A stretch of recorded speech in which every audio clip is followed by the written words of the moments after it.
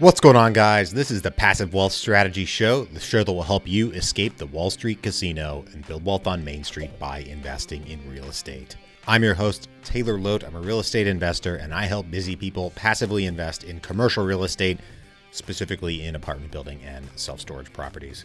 If you're interested in learning more, just go to investwithtaylor.com, fill out the form, schedule a call with me, and I'll look forward to speaking with you soon. Just doing a solo episode for you guys today to share some recent updates about the real estate space and what's going on. So I'm recording this episode here at the end of the day on Wednesday, April 27th, so the day before the episode is released. And there's some interesting information that just came out today from the Mortgage Bankers Association.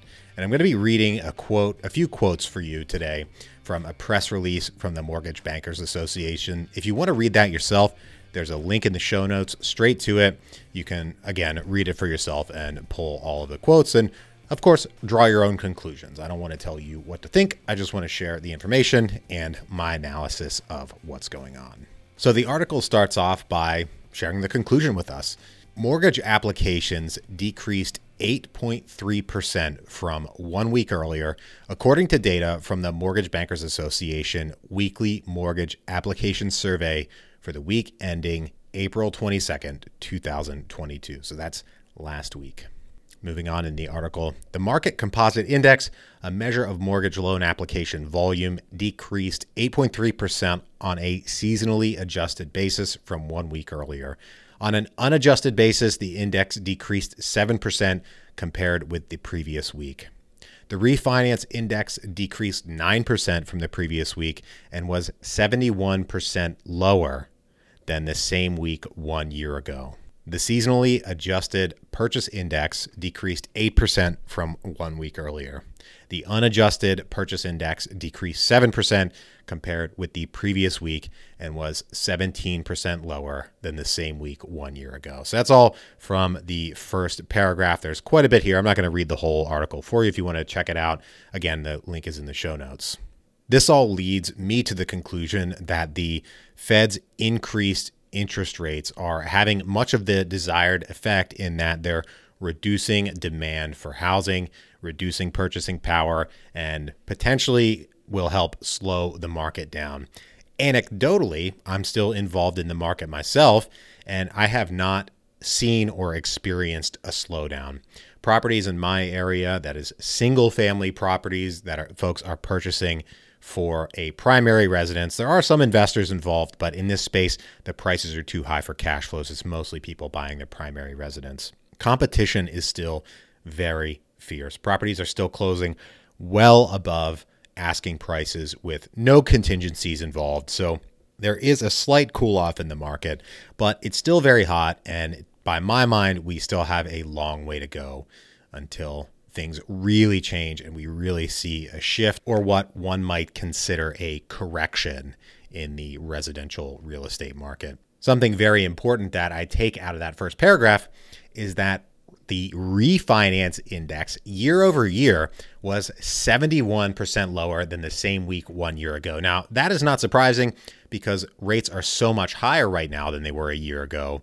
People are far less motivated to refinance their mortgages, right? Why would you refinance from a lower interest rate mortgage into a higher one? There are reasons to do that, but a year ago or earlier in COVID, rates were so much lower that you could almost guaranteed get a lower rate on your mortgage by refinancing. So we're seeing cooling off in the market, or at least these initial signs of cooling off in the real estate market.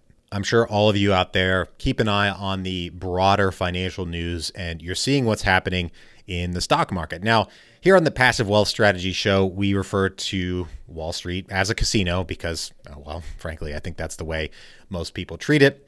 And I think that's the way a lot of the media treats it. But either way, if you're keeping an eye on that information on the financial media, you've probably seen that most of the market is colossally down from earlier this year, really headed downward. So bad news in the stock market. So we're seeing rising rates having a pretty major impact on the more easily traded, Wall Street type of securities. and we're seeing some indications that there will be cooling off in the real estate market. The Fed has taken a pretty hawkish stance on inflation and how they're going to treat inflation the rest of the year with a number of proposed rate hikes. First off, they were talking about 25 basis point, rate hikes of the federal funds rate, a few of them the rest of this year up to 6. And now there have been indications of increasing that to 50 basis point increases in the federal funds rate, which is a massive increase in the federal funds rate. And if they do it up to 6 times, like some of them have indicated that might happen, I think we're going to see even more turmoil in the publicly traded markets, and that may end up getting to real estate. It's hard to predict the future. I'm becoming more skeptical that the Federal Reserve is really going to do all of the proposed rate hikes. I think they're going to come to a battle when it comes to fighting inflation and also fighting unemployment. Now, unemployment right now is very, very low, right? The Fed has a dual mandate for stable prices, which is limiting inflation, and maximizing employment or minimizing unemployment, getting to that optimal level. Once again, unemployment right now is very low, but with interest rates going up so considerably, if that lasts for a long time, then in my mind, we can expect unemployment to start to increase as companies dial back their hiring efforts. So what is the conclusion that we should draw out of this? Well, I think it's important to not be too hasty to draw a conclusion, but more broadly, whenever there's a time of turmoil in the markets, no matter what market it is, whether it's real estate or the publicly traded market, Wall Street, in my opinion, we need to make sure we step back and focus on having a long-term focus and a long-term drive in our investments. If we're here for the long run, then we need to bear that in mind and not get too overwhelmed by the turmoil of today. We should invest in real estate deals for cash flow first, with an eye on, again, the long term and making it through some of these less certain periods, right? We don't really know what's going to happen, but right now it looks like interest rates are going to continue to go up. The single family market remains competitive, and the supply will be short in most markets still for quite a while, probably for the rest of the year. That's going to force people to continue to rent. There's a shortage of housing more broadly, not just available inventory on the market, but just total number of units versus demand. There's a shortage in most major markets. So that is definitely a bullish factor for real estate investors and people who own property in those markets. But when times are uncertain, when we're potentially getting to a period where unemployment might become a concern again down the road as the Fed continues to tighten, and once businesses start to feel that, we need to be, again, ready for those uncertain times. Make sure we have reserves to get through.